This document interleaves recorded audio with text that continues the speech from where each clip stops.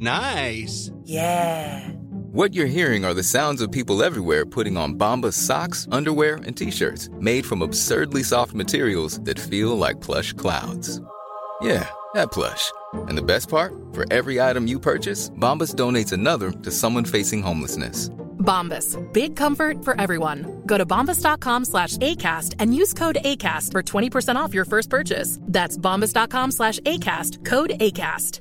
Quality sleep is essential. That's why the Sleep Number Smart Bed is designed for your ever-evolving sleep needs. Need a bed that's firmer or softer on either side? Helps you sleep at a comfortable temperature? Sleep Number Smart Beds let you individualize your comfort, so you sleep better together. JD Power ranks Sleep Number #1 in customer satisfaction with mattresses purchased in-store. And now, save 40% on the Sleep Number Limited Edition Smart Bed for a limited time. For JD Power 2023 award information, visit jdpower.com/awards. Only at Sleep Number stores or sleepnumber.com.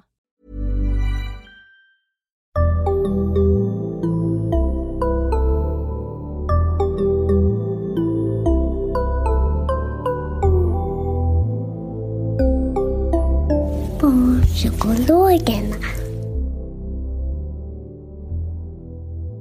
Välkomna till ett nytt avsnitt av Barnpsykologerna, en podcast med Liv Svirsky och Lars Klintvall. Idag ska vi tala om barns sexualitet och vi har med oss Johanna Ekdahl. Välkommen Johanna. Tack så mycket. Du kan väl börja med att presentera dig för våra lyssnare. Ja, jag är psykolog och forskare vid avdelningen för psykologi i Mittuniversitetet i Östersund. Kan jag säga lite kort. Mm. Och det här med sexologi. Ja, jag har forskat en del kring sex egentligen de senaste 10-12 åren.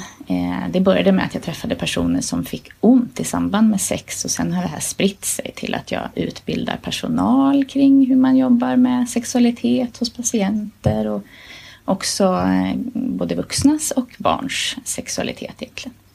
Just det. Och vi kommer ju fokusera på barns och egentligen alla åldrar, så vi får se var vi hamnar i samtalet. Men vi kan väl starta med att definiera vad vi menar med sexualitet när vi talar om den hos barn. Det är bra, tycker jag, startpunkt. Det är lätt att man nästan drar öronen åt sig lite grann när man säger barn och sexualitet. För oss vuxna är ju sex någonting vuxet. Så jag brukar börja med att säga att barns sexualitet, det är inte samma sak som den vuxna sexualiteten. Det är inte en miniversion av vuxnas sexualitet. Men barn har en sexualitet och det är en del i deras utveckling. Precis som att de ska lära sig vänta på sin tur eller springa eller gå eller hur man gör olika saker. Så mognar de också in i det här med sexualiteten. Och då rymmer det lite olika delar. Dels rymmer det ju att upptäcka min kropp, hur den ser ut, hur den fungerar och hur den känns. Hur den skiljer sig från någon annans kropp. Så det är en del. Den andra delen handlar ju om nära relationer. Hur man är med andra människor, vad man gör med varann och inte gör och hur man kommunicerar eller pratar med varann. Och så brukar man säga att en tredje del är också att upptäcka sin identitet, sin sexuella identitet. Vad tycker jag om eller när känner jag mig bekväm eller vad tycker jag är roligt, spännande. Det är ju mycket identiteten som inte är unikt för sexualiteten men som krävs för att kunna utveckla en sexualitet. Så ungefär så skulle jag nog vilja säga att de där olika delarna de ingår i sexualiteten, sen krokar de i andra delar av ett barns utveckling också. Kan man säga någonting om hur den här identitetsutvecklingen ser ut i något slags, om man skulle försöka beskriva någon slags normalutveckling, och då tänker jag lite så här åldersindelat, när brukar olika faser ske? Absolut, lite grovt kan man göra det och med lite sådär förbehåll att de här indelningarna är ju någonting att så här ser det oftast ut. Vi behöver inte gå i taket om det händer saker som inte exakt följer det här, men ibland ska man vara uppmärksam. Men mycket av det här med den sexuella utvecklingen börjar ju egentligen i att utforska kroppen. Det är på något sätt det som finns närmast och som är mest konkret. Och redan när barnet är litet spädbarn, 1 och 2 år, så kan man upptäcka att röra delar av kroppen som könsorganen kan vara skönt, kan ge en behaglig känsla. Men här är barn väldigt olika i hur de upptäcker det och när de upptäcker det och kanske vad de gör med den upptäckten.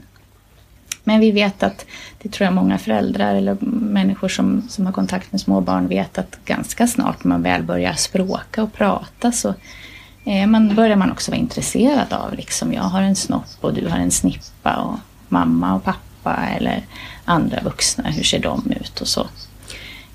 Så det där intresset för kroppens olika delar, det finns ju tidigt och ska göra det. Och vi kommer säkert till hur de där samtalen kan se ut.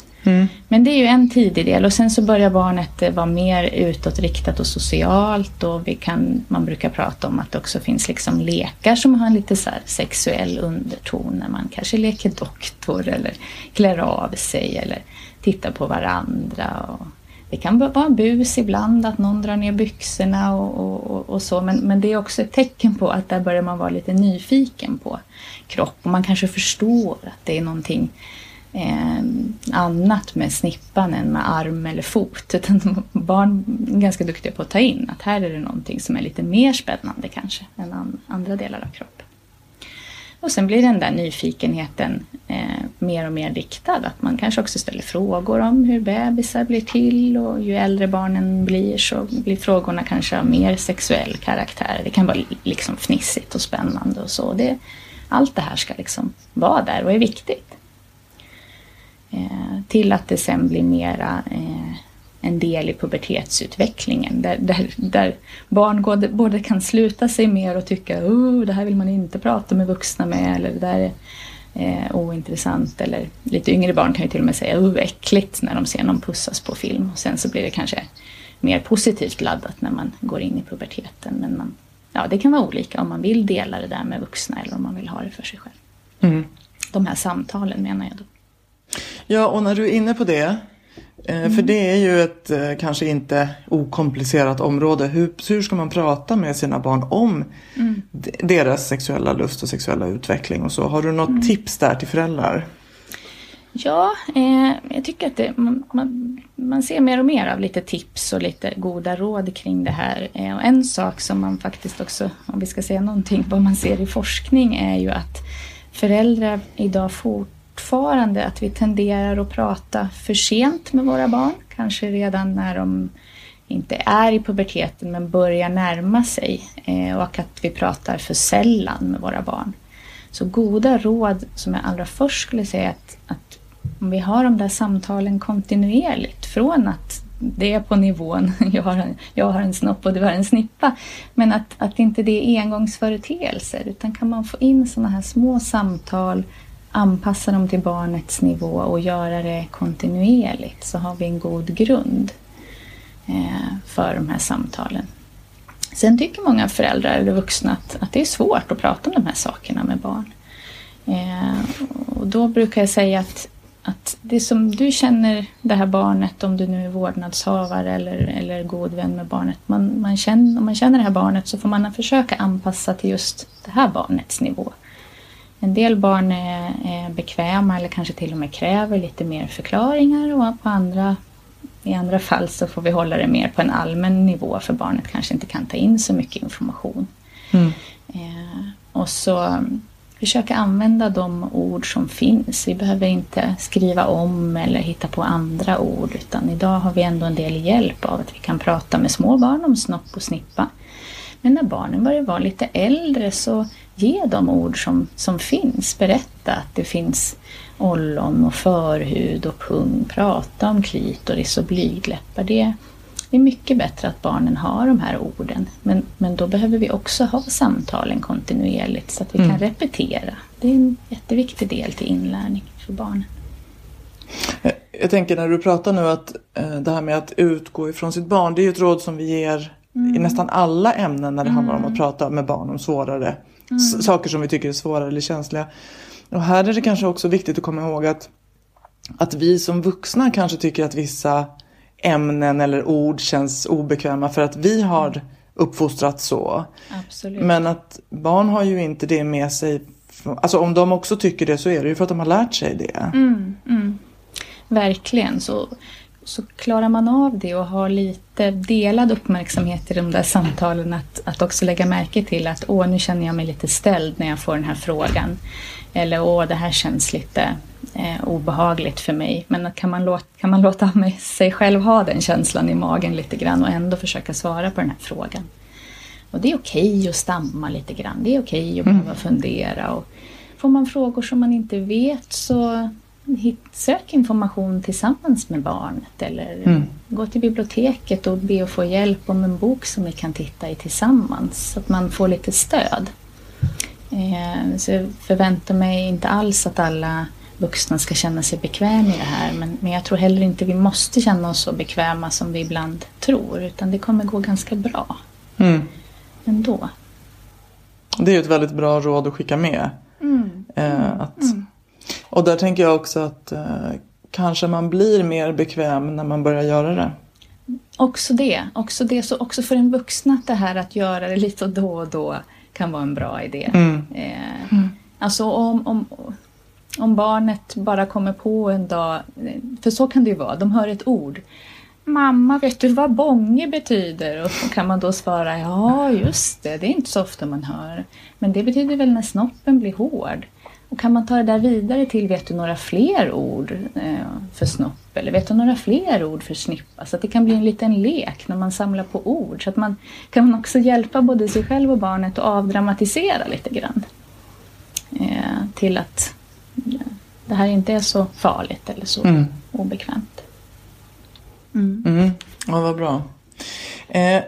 En fråga som jag tycker att jag stöter på ibland från föräldrar och från personer som jobbar med barn och ungdomar. Eller kanske framförallt barn. Det är det här med hur ska barns sexuella lust se ut? Och hur ska man förhålla sig till när de uttrycker sexuell lust? Till exempel barn som onanerar eller så.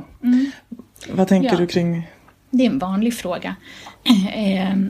Och också någonting som jag tror att vi blir bättre och bättre på att bemöta och hantera. Men där vi också kan lägga märke till det här som jag sa förut. Att man kan få en egen känsla av obehag. Som kanske är någonting annat än att det ska leda hur man reagerar i situationen.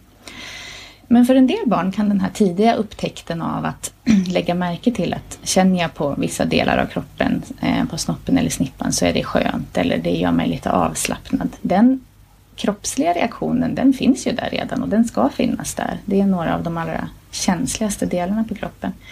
Men för en del barn kan det här bli lite mer av en vana. Att man kanske gör det när man sitter och lyssnar på saga. Att det ändå är en lugn stund. Att det blir nästan en liten reflex för en del barn. Att då hamnar händerna där.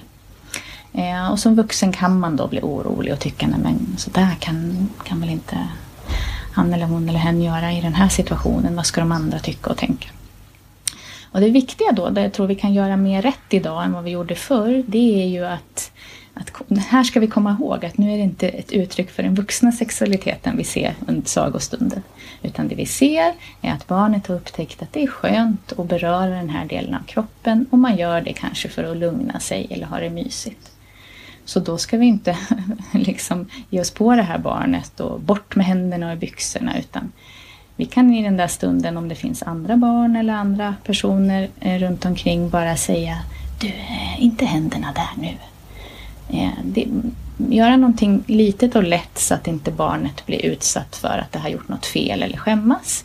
Men händer det här ofta så kan det vara något vi behöver förklara för barnet. Då tycker jag man kan göra det på tu man hand och säga du, jag har märkt att när vi sitter och tittar på tv eller när vi läser bok så hamnar ofta händerna innanför byxorna på dig till exempel. Det kan vara jättemysigt att pilla på sig själv och så. Det är helt okej. Men det är någonting som man brukar göra när man är själv. Det gör man inte när man är med andra. Så det går jättebra att du är på ditt rum eller i sängen på kvällen eller när du vill vara ensam. Du kan stänga dörren så vet jag att du vill vara i fred. Men man gör inte det när man är bland andra människor. Då har vi liksom lärt barnet egentligen att det här är helt okej att göra. Jag förstår att det är skönt. Men den här situationen gör man det inte i. Och allting annat vore ju egentligen att göra barnet en björntjänst. Att säga ifrån på skarpen, så där håller du inte på med, det är äckligt. Då ställer vi verkligen till det för barnets fortsatta sexualitet. Och skulle vi ignorera det här och tänka, ja, det är bara skönt, så lär vi ju också barnet någonting konstigt. För vuxna berör ju inte sina könsorgan på ett sånt sätt bland andra. Så det här är ju viktigt att möta på ett sätt som banar väg för barnet. Så inte skamma, men samtidigt guida. Det är väl det som är viktigt i den situationen.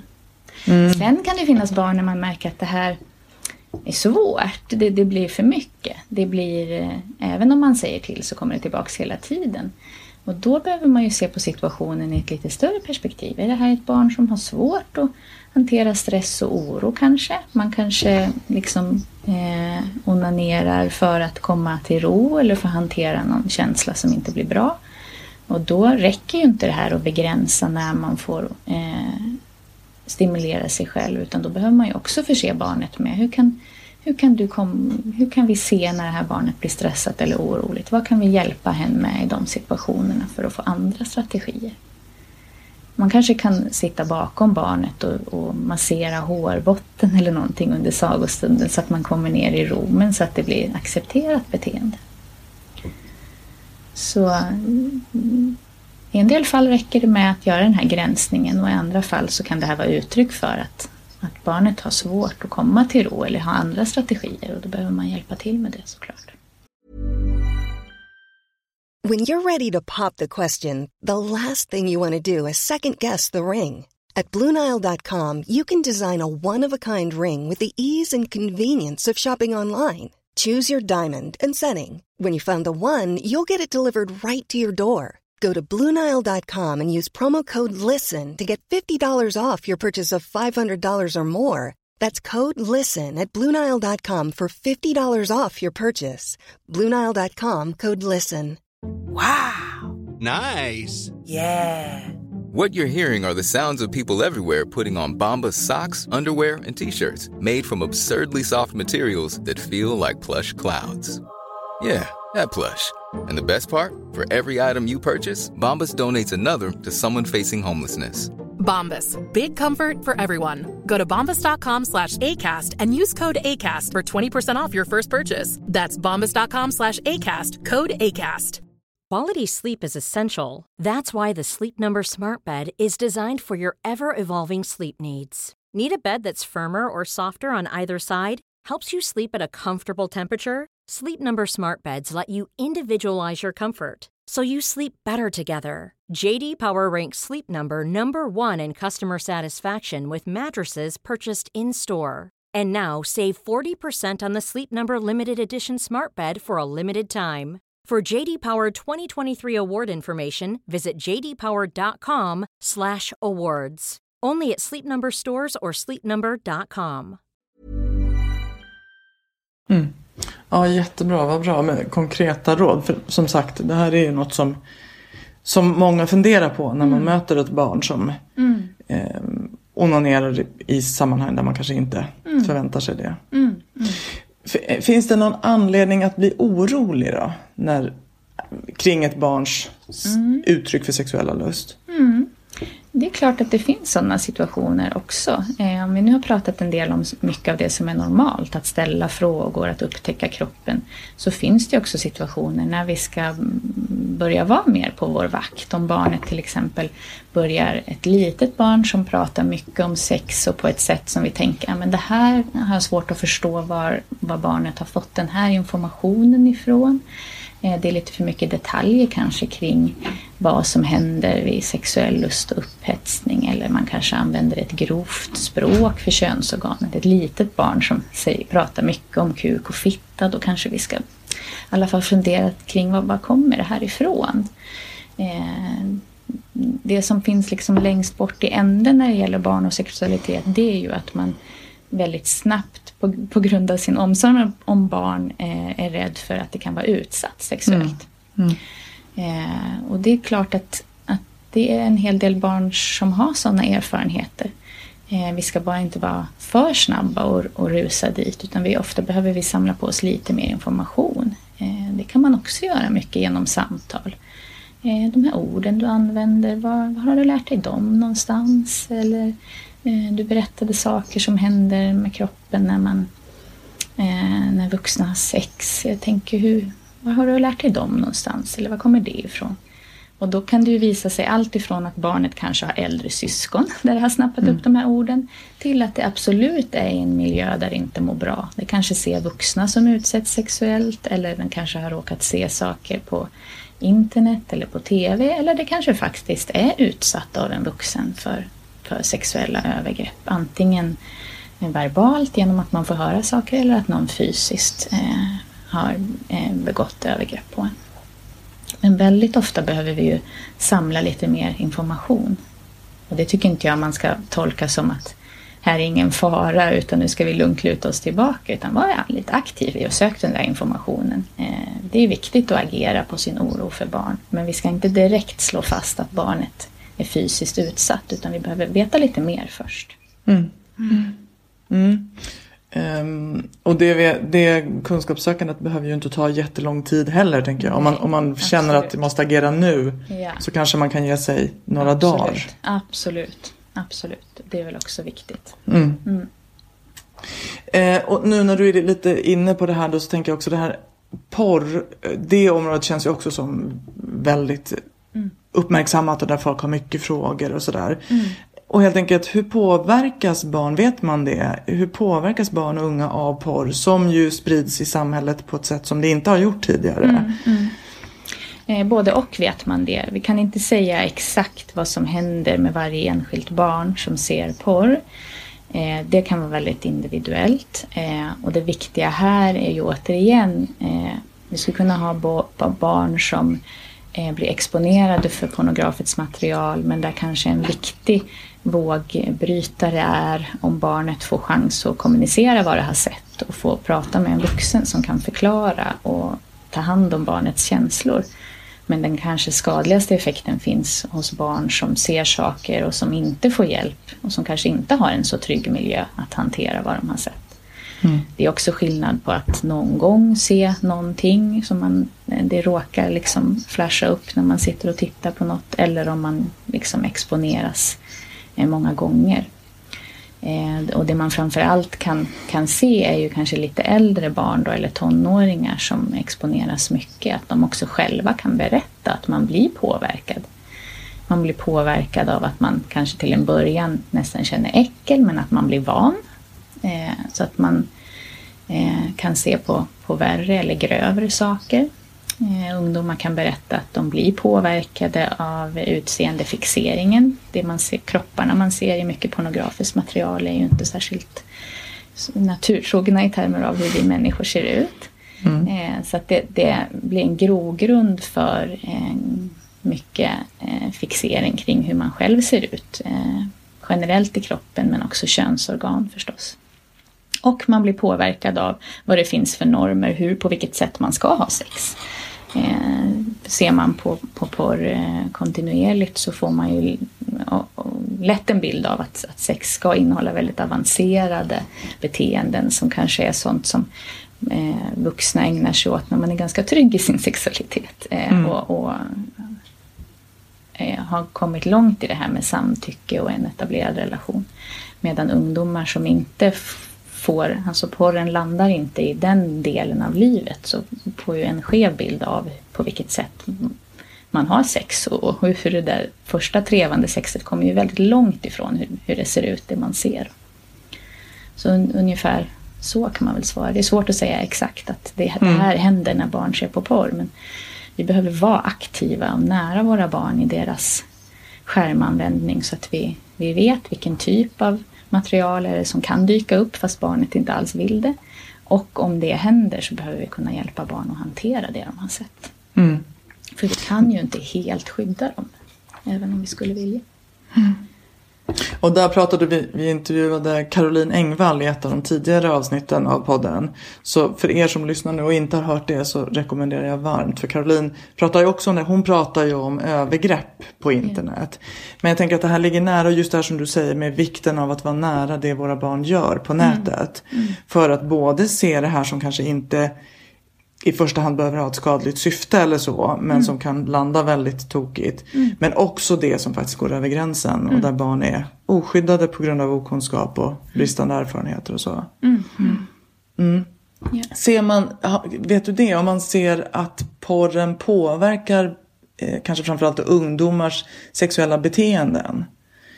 Ja, det finns ju lite sådana idéer om att sexualiteten blir mer avancerad, att man känner krav på sig att göra andra saker sexuellt. Att liksom debutåldern för anala samlag till exempel har gått ner. Och att ungdomar, det här är ju svårt att liksom säga att orsak och verkan, men att ungdomar känner ökad press kring både det här som jag sa förut med utseendefixering och hur man ska vara sexuellt med varandra. Som man ibland liksom kopplar till spridningen av förekomsten av porr. Men det tror jag är svårt att säga definitivt, men det finns ju en del sådana farhågor. Just det. Men det är svårt att veta om de är farhågor eller sanningar. Ja, som jag har förstått det. Så tror jag det. Men generellt då, när du säger så att debut i anala samlag sker tidigare. Har barns sexuella beteenden förändrats över tid? Ja, de här tidiga delarna av barns sexuella utveckling, de är ju ändå ganska styrda av hur all annan utveckling sker hos ett barn. Både kroppsligt och socialt. Så det tror jag inte påverkas så mycket egentligen av samhällsförändringar. Utan det tror jag är snarare sånt man ser högre upp när man börjar vara i puberteten och sexualiteten blir mer något som man delar med samhället i stort. Att då skulle också det som händer runt omkring kunna påverka mer. Sen kan man ju tänka lite grann att vi, om man går lite längre tillbaka i historien, så lever vi ju ganska annorlunda. Vi sätter mer gränser kring det här med kropp och sex för att vi bor på andra sätt. Idag har nästan alla små barn, många liksom, vi har egna rum och alla sover inte i samma sovrum som man gjorde förr i tiden. Så mycket av det här kanske naturliga med nakenhet och kropp och sex och familjebildande, det ligger ju ganska långt ifrån barn. Medan de då snarare kan råka exponeras för porr som är ganska långt ifrån den vardagliga sexualiteten. Så på så sätt blir det lite konstlat. Att man kanske aldrig hör sina föräldrar ha sex eller kramas. Vilket kanske för 200 år sedan inte var så jättekonstigt. Nu tror jag föräldrar alltid har försökt vara liksom diskreta i det. Men då kanske det var ens första kontakt. Och som inte var då så... Ja, det kanske var en ganska naturlig del av livet. Medan idag är det väldigt långt bort ifrån barnen. De får absolut inte se och höra och vi hyschar och stänger in oss. Men däremot kan de råka se saker som är ganska spektakulära när det gäller porrsex då. Så det skulle kunna vara något som man kan tänka kring lite. Har man sett om den sexuella debuten sker tidigare? Ja, den verkar inte göra det. Den lägger ganska stabilt. Sen i alla fall de siffror som jag vet att man jämför ofta med kring 60- och 70-talet och mot vad vi har idag, så är inte det så stor skillnad. Faktiskt. Utan kanske snarare då, om vi, sen beror det på vad man menar med sexuell debut, men kanske snarare att sexuella beteenden är lite mer nyanserade, eller att man gör olika saker idag än vad man gjorde förr. Ja, men vad bra. Du nämnde lite tidigare att man kan läsa böcker med barnen och så, om man vill prata om det här. Har du några boktips som vi kan skicka med? Ja, dels finns det ju material som är kanske lite mer riktat mot barn själva. Det finns en bok av Nathalie Simonsson som heter Världens viktigaste bok. Som tycker jag är en sån här bok som man verkligen kan köpa hem och låta ligga. Det kan ligga lite grann hemma. Särskilt om man har, men den är ju riktad till barn som kan läsa, så från 8, 9, 10 års ålder men även upp genom puberteten. Som handlar om både vad som händer i kroppen och vad sex är och vad det kan innehålla och så. Sen finns det också lite material från RFSU som är riktat till vuxna och det här med samtal med barn kring sex. Det kan ju vara jättebra att faktiskt få lite, så här kan man säga när de där första samtalen kring hur ett barn blir till. Vad kan man säga och hur kan man formulera sig? Har man också barn i liksom skolåldern så tycker jag man kan prenumerera på KP, Kamratposten till exempel. Det är också ett sätt där det finns mycket i den tidningen men de har alltid varit ganska kända för att introducera det här med kropp och sex på ett ganska oladdat sätt. Ungdomsmottagningens hemsidor är också bra och det kan man både liksom titta tillsammans med ett lite äldre barn men man kan läsa på själv. Både RFSU och ungdomsmottagningen är också väldigt duktig på att prata och skriva om sex som inte faller i de här fällorna kring att kön är bara kille eller tjej eller att sex har bara heterosexuella, utan det är ett inkluderande perspektiv, vilket är, tycker jag idag, det är också någonting som man bara ska skicka med sina barn så att vi skapar vuxna individer som inte gör de här felen vi själva har gjort. Det finns en ganska ny hemsida som heter SNAF, SNAF, sexualkunskapen ni aldrig fick, som några tjejer på ett gymnasium i Stockholm har startat. Som de brukar ha veckans tema. Och där skriver och pratar de om onani eller om samtycke och så. Som också är en härligt initiativ. Lite kritik till att vi så lätt bara pratar om könssjukdomar och graviditet med våra ungdomar. Så det kan man också titta på. Jättebra. Vi lägger ut de här länkarna på vår Facebook så kan ni som är intresserade kolla där. Och vi ska ju säga också, Johanna, du har ju faktiskt själv skrivit en bok om ämnet. Inte kanske just barns sexualitet, men nästa bok som kommer faktiskt ha avsnitt. I juni kommer en bok som heter Boken om sex. Och den innehåller både delar om den vuxna sexualiteten men också faktiskt precis det vi pratar om nu. Barns sexualitet, från små barn till tonåringar, hur vi pratar om med våra barn om sex och så. Så att det kommer lite mer material. Okej, vad bra. Så natur och kultur. Natur och kultur. Toppen. Så då vet ni som lyssnar, håll utkik i juni. Då kommer en bok. Då kommer det med. Precis. Ja. Vi ska sätta punkt för idag, Johanna. Tack för att du var med och berättade på ett så tydligt och användbart sätt verkligen. Hur tack vi kan så jättemycket. Förhålla oss till det här. Och tack till er som lyssnar. Ett nytt avsnitt kommer snart och till dess så kan ni prenumerera på så missar ni ingenting. Och ni kan också följa oss på Barnpsykologerna på Facebook och på Instagram där vi heter Barnpsykologerna_podd. Hej då!